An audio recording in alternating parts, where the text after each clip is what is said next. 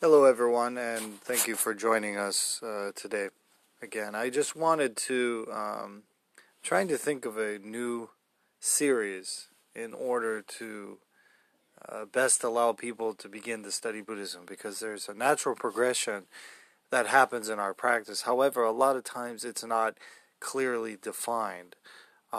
Also, this is not usually correctly taught, I feel, because it's a question that I've been asking for a very long time, and being able to try to organize it so that I can be able to assist others in their practice and study, knowing that they're going the correct way so that they can be able to get the benefit of their practice. So, one of the things that I've been learning is trying to narrow down and simplify our Buddhist practice, because a lot of times when you come to Buddhism, many questions come up. What should I be doing? How should I be studying? Etc., etc. But a lot of times those answers are not forthcoming, especially if you're studying on your own. And the most important thing that I keep coming back to, as far as what we need to begin to practice Buddhism.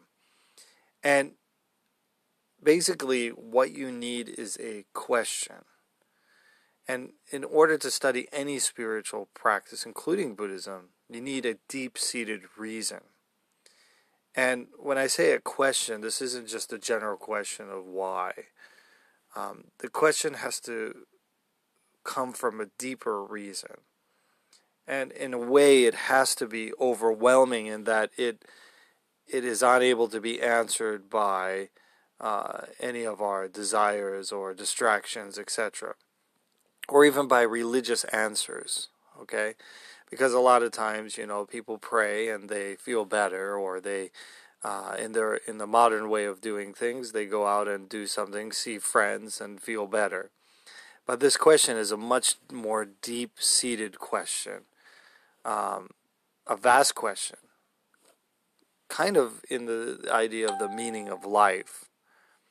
But such a question may be flimsy, simply what is the meaning of life? It's so vast. And it's sometimes brought up at the moment of fear.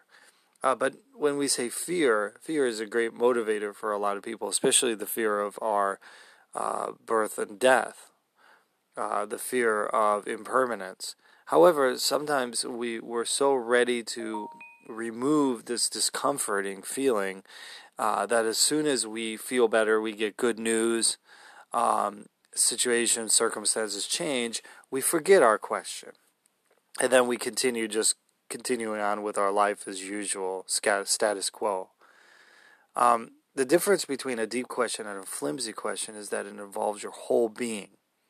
Asking a question must come from a deeply moving experience, not just a whimsical thought that you're able to soon forget.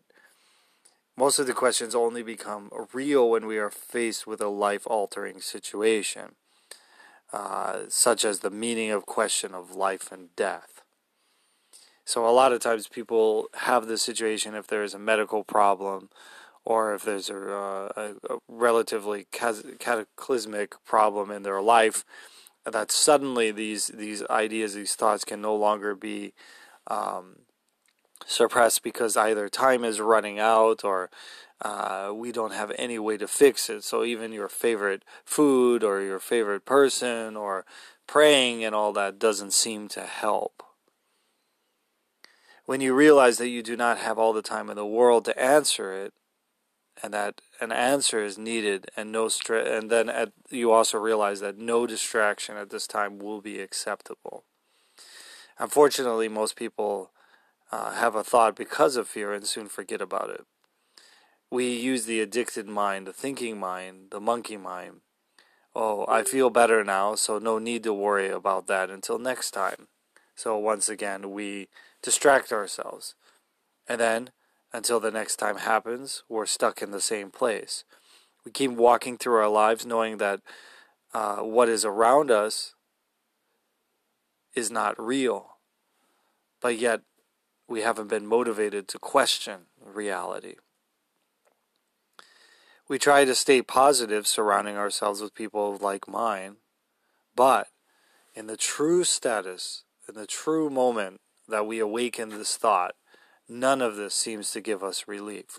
We go back to the story of the Buddha seeing the four sights, such as the sick person, the old person, the dead person, right? And then seeing some kind of relief, such as perhaps the mendicant's life of a spiritual seeker. That experience, that story is extremely important to us because, as you see, it wasn't just a whimsical confusion, but a life-altering question. So even if we try to stay positive, we're not able to remain positive.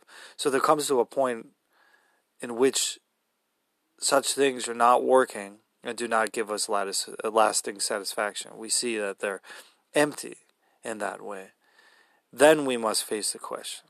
This awareness then helps us to realize that we are bound by the same issues and problems, continuing the rat race of the world. And then suddenly the world and all its fixes and all of its answers that people are giving you it loses its luster and becomes ridiculous. This is when we attain what is called bodhicitta. It's a state of longing to be free of suffering and not bound by things, seeing the unsatisfactory nature of things, and that ultimately bringing forth this real wish, this real question of what it means to be free from the cycle of birth and death, found through compassion and wisdom of the Buddha. That is why it's essential that if you come to the temple, if you come to practice Buddhism, that you have this question, or a question relating to your life, that you've went in deeper into your current situation, and you've seen that unfortunately things are not getting better, things are not improving, and that the things that you were told or sold that said that they would take care of all of your problems have not fulfilled what they promised. And that when we look outside, we can no longer find the joy that we once had in our illusion and delusion of what happiness is. So therefore we bring ourselves to our inside, that we have this question that sustains us.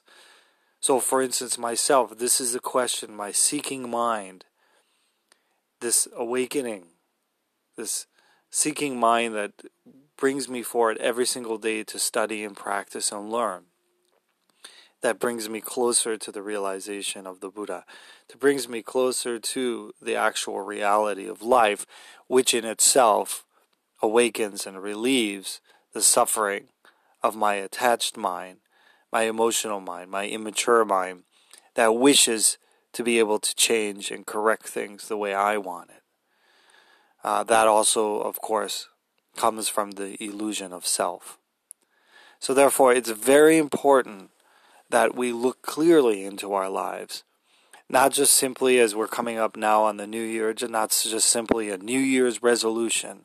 That's why we always forget them. That's why they don't work.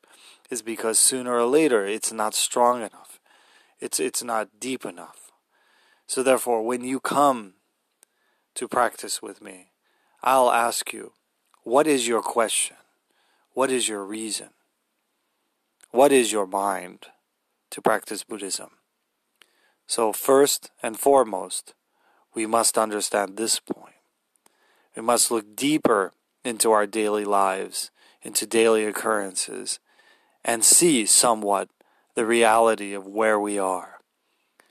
If you are in an unsatisfactory situation, unhappy situation, confused situation, that is a place in which we can find the energy, the fortitude to move forward in studying and practicing Buddhism. I hope you will take this into consideration. Nam-myoho Renge Kyo. Thank you.